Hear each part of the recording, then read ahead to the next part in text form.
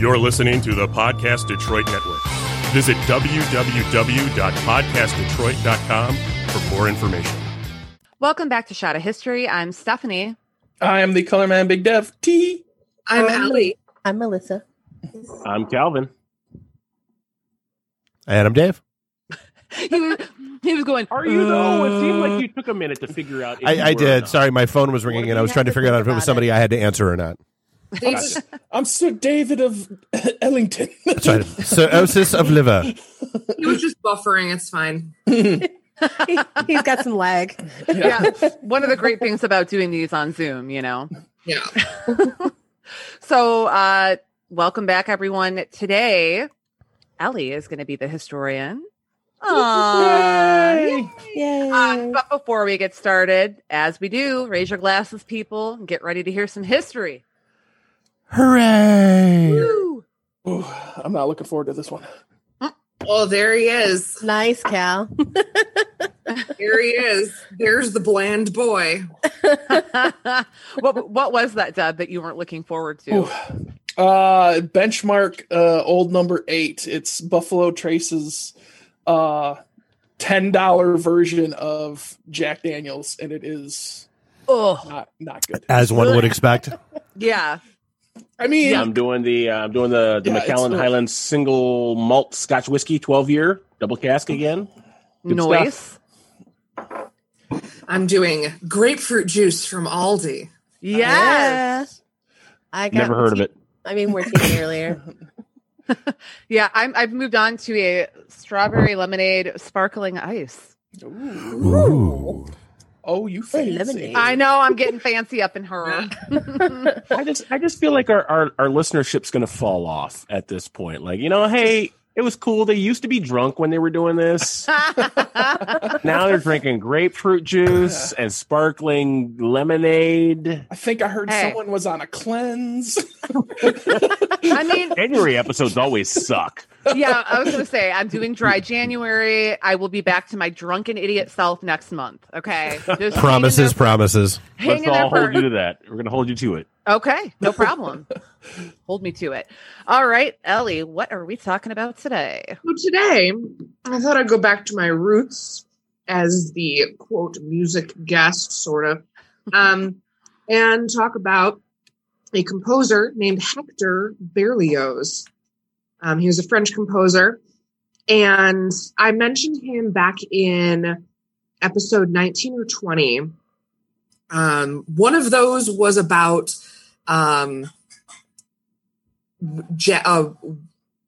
lesbian jazz singers. Yes, I love that episode. Yeah. Oh, yeah. That was so good. And the other one was just like... I love that episode as well. I mean, nothing about the jazz really got to me. It was really more how free they were. Yes. Who they are. Yes. But the other one I mentioned Hector Berlioz in, and I just mentioned a whole bunch of little classical music snippets. So I figured I would dive back into it because Hector Berlioz was a little bit nutso. So Hector, the most French name, Hector. Super French. You knew he was French as soon as you heard that. Yes, Hector. He was born in 1803 and he died in 1869. And everyone just say nice. Very nice. Very nice. And he was a French Romantic era composer and conductor. So the classical era of music, we tend to branch a specific, like orchestral music and piano music under classical, but that's not really all that it is. There's different eras within it, right? So just like in the arts, in art, you have classical and romantic art, you have, and modern art and everything. The classical era was all about it was restrained, it was delicate, it was very focused on the ideal beauty. But that led into the Romantic era. In 1805, Beethoven wrote the Eroica Symphony. Don't mispronounce that one. And it was very passionate and like extreme dynamic changes and how loud and quiet and fast, everything. And it was a little too extreme for people at the time. And it's pretty tame by today's standards, but back then it was like, whoa, now there's too much going on here. On a scale of like Beethoven to WAP, was it like? It was Beethoven's WAP. Fun fact, Beethoven's WAP. you have no There you WAP. go. Or wet ass P word. So that was his third symphony. So by the fifth symphony, he was just like going with it by then. But anyways, Romantic era was all about showing strong emotion through music, starting to be more extreme and more memorable, with sometimes more interesting titles, especially by the time Berlioz came around, rather than, oh yes, Symphony number 12 and String Quartet number 3. Just there's more stuff, more inventive titles. Like, Mambo number 5. Oh, right. Yeah, exactly. Let me pause you for a second. Let me pause you for a second, since you're the music major in the room. Is that any different than today? So you'll have an artist come out with an album that is genre defining, and then like by by album 5, they're just phoning it in. Do you feel like that was kind of what happened with composers back in the day?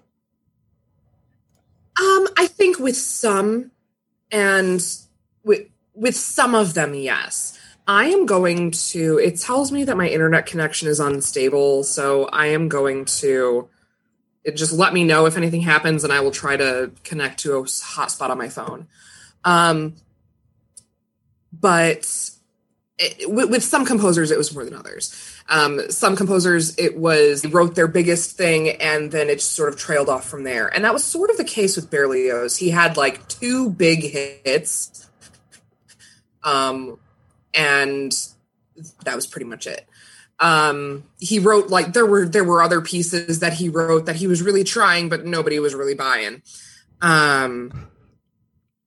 Thanks. Yes, that's great. So by the time Berlioz was composing, the Romantic era was in full swing, and Berlioz is often thought of as the most romantic of the composers, and by that I mean the most emotionally unstable. So a little bit about his backstory. He was the oldest son of a doctor, so he was expected to follow in medicine. His father was a progressive doctor, and he's credited as the first European to practice and write about acupuncture. I thought that was interesting. And his dad homeschooled him. He gave him no musical instruction except some basics on the flageolet, which is a type of instrument similar to, guess what kind of instrument it's similar to? Bagpipes. What's an instrument that elementary students often learn? A recorder. All right, yeah. What's a recorder? As a child who is trapped at home during all of this nonsense with a recorder, I would just like to point out that they could have replaced the treadmill as a torture device from our last episode The recorder. with putting a child with a recorder in the room with them. I'd like to I apologize. actually bought I Olivia definitely and me both recorders, so I'd like to apologize. I definitely overshot with my thought that it was the bagpipe.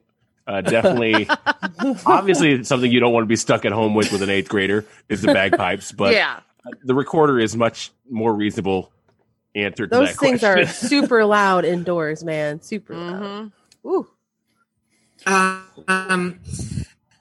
So he actually said later in life that learning the flageolet instead of learning the keyboard at home, it, quote, saved me from the tyranny of keyboard habits, so dangerous to thought, and it saved me from the lure of conventional harmonies.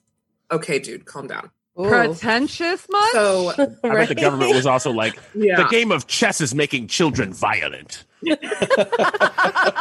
I feel like this is his excuse. Devil's work. I feel like this is his excuse for being terrible at foreplay. He just didn't know what to do with his fingers. Like that's. Oh. that's exactly it.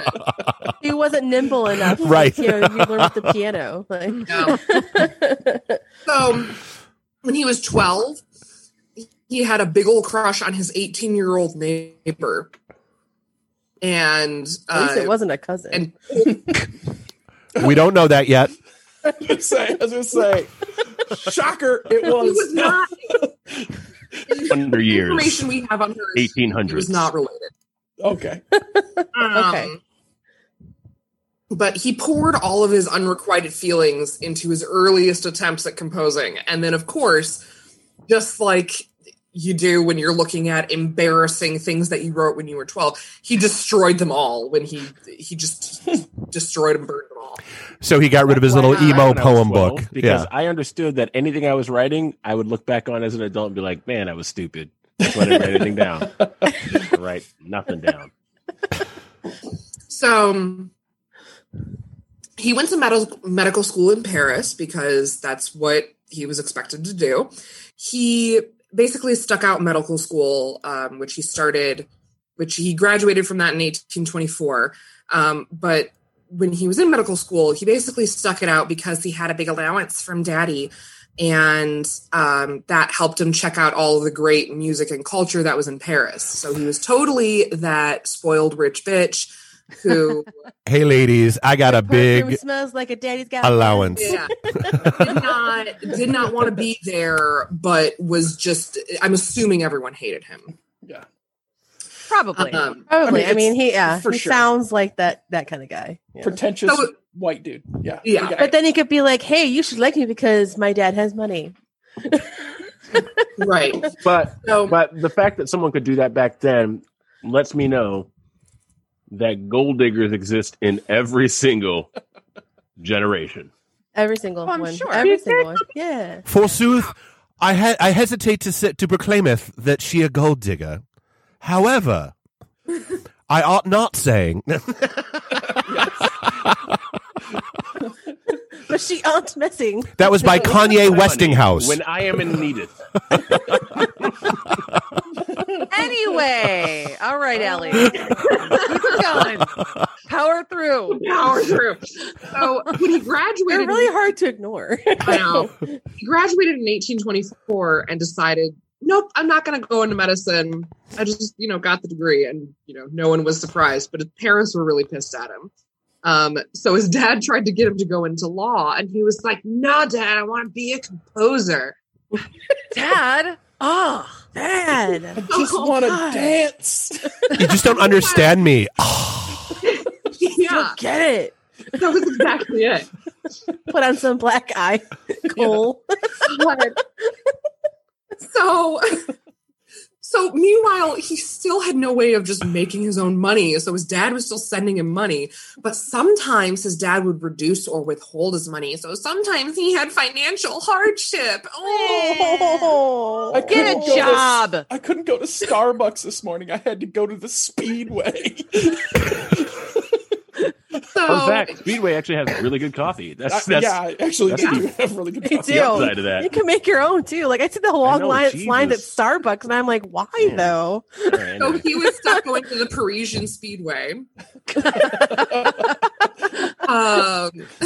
So he took a couple years, 2 years, writing some music, and he mostly either stashed it away somewhere or destroyed it. One of the pieces that he wrote in these 2 years was just discovered in 1991 for the first time.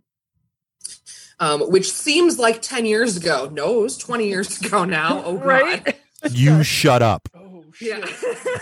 Friends don't do that to friends. When you think about the year 2000, Oh, no, it was Wasn't 30 that years 30, ago. 30 years Like, ago? I'm like, what are you what? talking about? That was 30 Yeah, years that's- ago. Yeah, that's over. Oh, God. Ooh.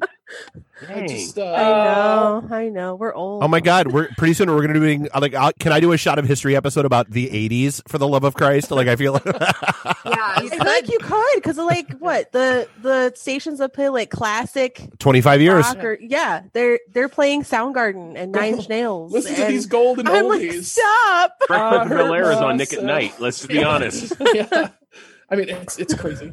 TV Land, whatever they call it now. Yeah. Yeah. So, finally in 1826, after 2 years of just fucking around, he started studying at the conservatory, and he immediately started submitting pieces for the next 4 years for the Prix de Rome, which was a competition for French composition students, and they sent them to Rome, and they could stay there for 2 weeks, and they would play their pieces, and yeah, he didn't win for 4 years. Once he did win, it was with a piece that he was writing during the Revolution of 1830, and he was largely apolitical because, of course, he was. He just happened to finish it during that time and wrote some stupid entry in his diary about how he could hear the shots. And when all the shots had subsided, then he could go outside with his pistol. And then he won the Prix de Rome with his stupid piece that he wrote for that. Lame. Yeah. So, which, by the way, there are already shitty composers writing pieces about inspired by the insurrection. Of course man. there are. 2021 is going to be so great. It's so fucking bad, man. Zimmer is going to be lit this year. I'm just telling you right now. Man, We're going to get a new Star. Star-Spangled Banner out of this. This is great. Please, we actually already need a Star-Spangled Banner, a new rendition of that. Yeah. I don't think we want it from the people that are immemorializing last Wednesday. Brought to you by Colin Kaepernick. All right. So one of his pieces that he submitted for the Prix de Rome was rejected because the judges felt it betrayed dangerous tendencies, which is like, again, it's like saying this rock music makes you sound unstable. Right. So I mean, have you listened to some rock music? So a year after he started at the conservatory, his second year there, 1827, he saw, this is a life-changing moment for him. Okay. This is where the story goes from fine to like, holy shit. Okay. He saw productions of Hamlet and Romeo and Juliet, and it started the greatest obsession of his life with the lead actress, Irish actress, Harriet Smithson. These performances were in English. He did not speak any English, but he was fucking obsessed with Harriet Smithson.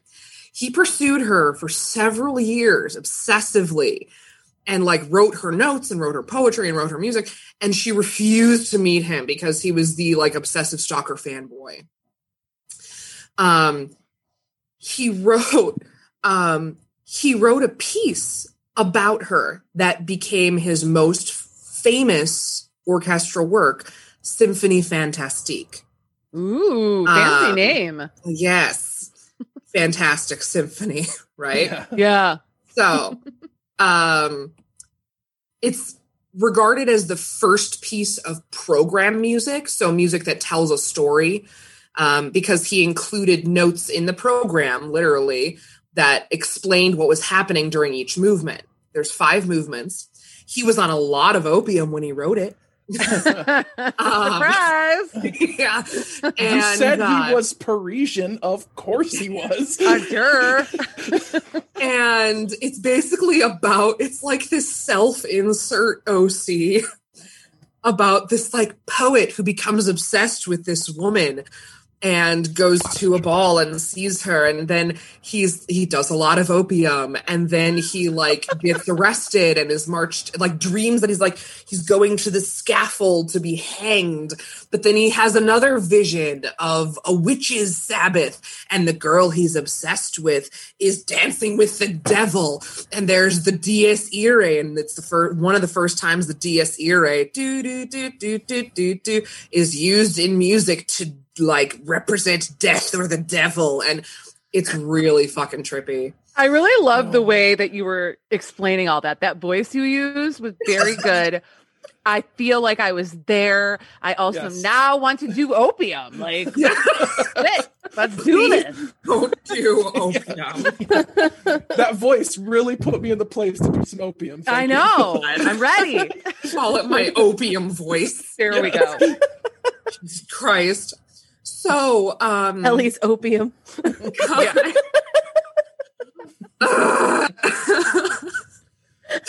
So, he wrote this piece, and he premiered. So, earlier in the year, in December of 1830, he premiered that piece. Earlier in the year, he fell in love with a 19-year-old pianist, Marie, who was also known as Camille. We can't say that. We can't say that word. Pianist? Yes. By the way, okay, so here's the funny thing. I Love You. That's actually a throwback to the old show Animaniacs. Yeah. Where they said pianist. They said, right. We can't say that. We can't say that. It's a children's show. That's right. Good callback. Thank you for calling that out. So her name was Marie, but she was also known as Camille, so we'll call her Camille.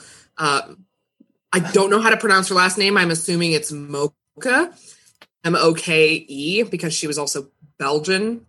So he fell in love with her, and they got engaged. And then later in the year was when he organized, it was when a concert happened of Symphonie Fantastique, which is about his obsession with Harriet Smithson, this Irish actress.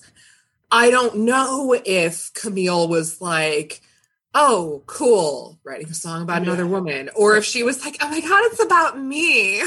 Right. I have a feeling she was more like, am I the side bitch? Yeah.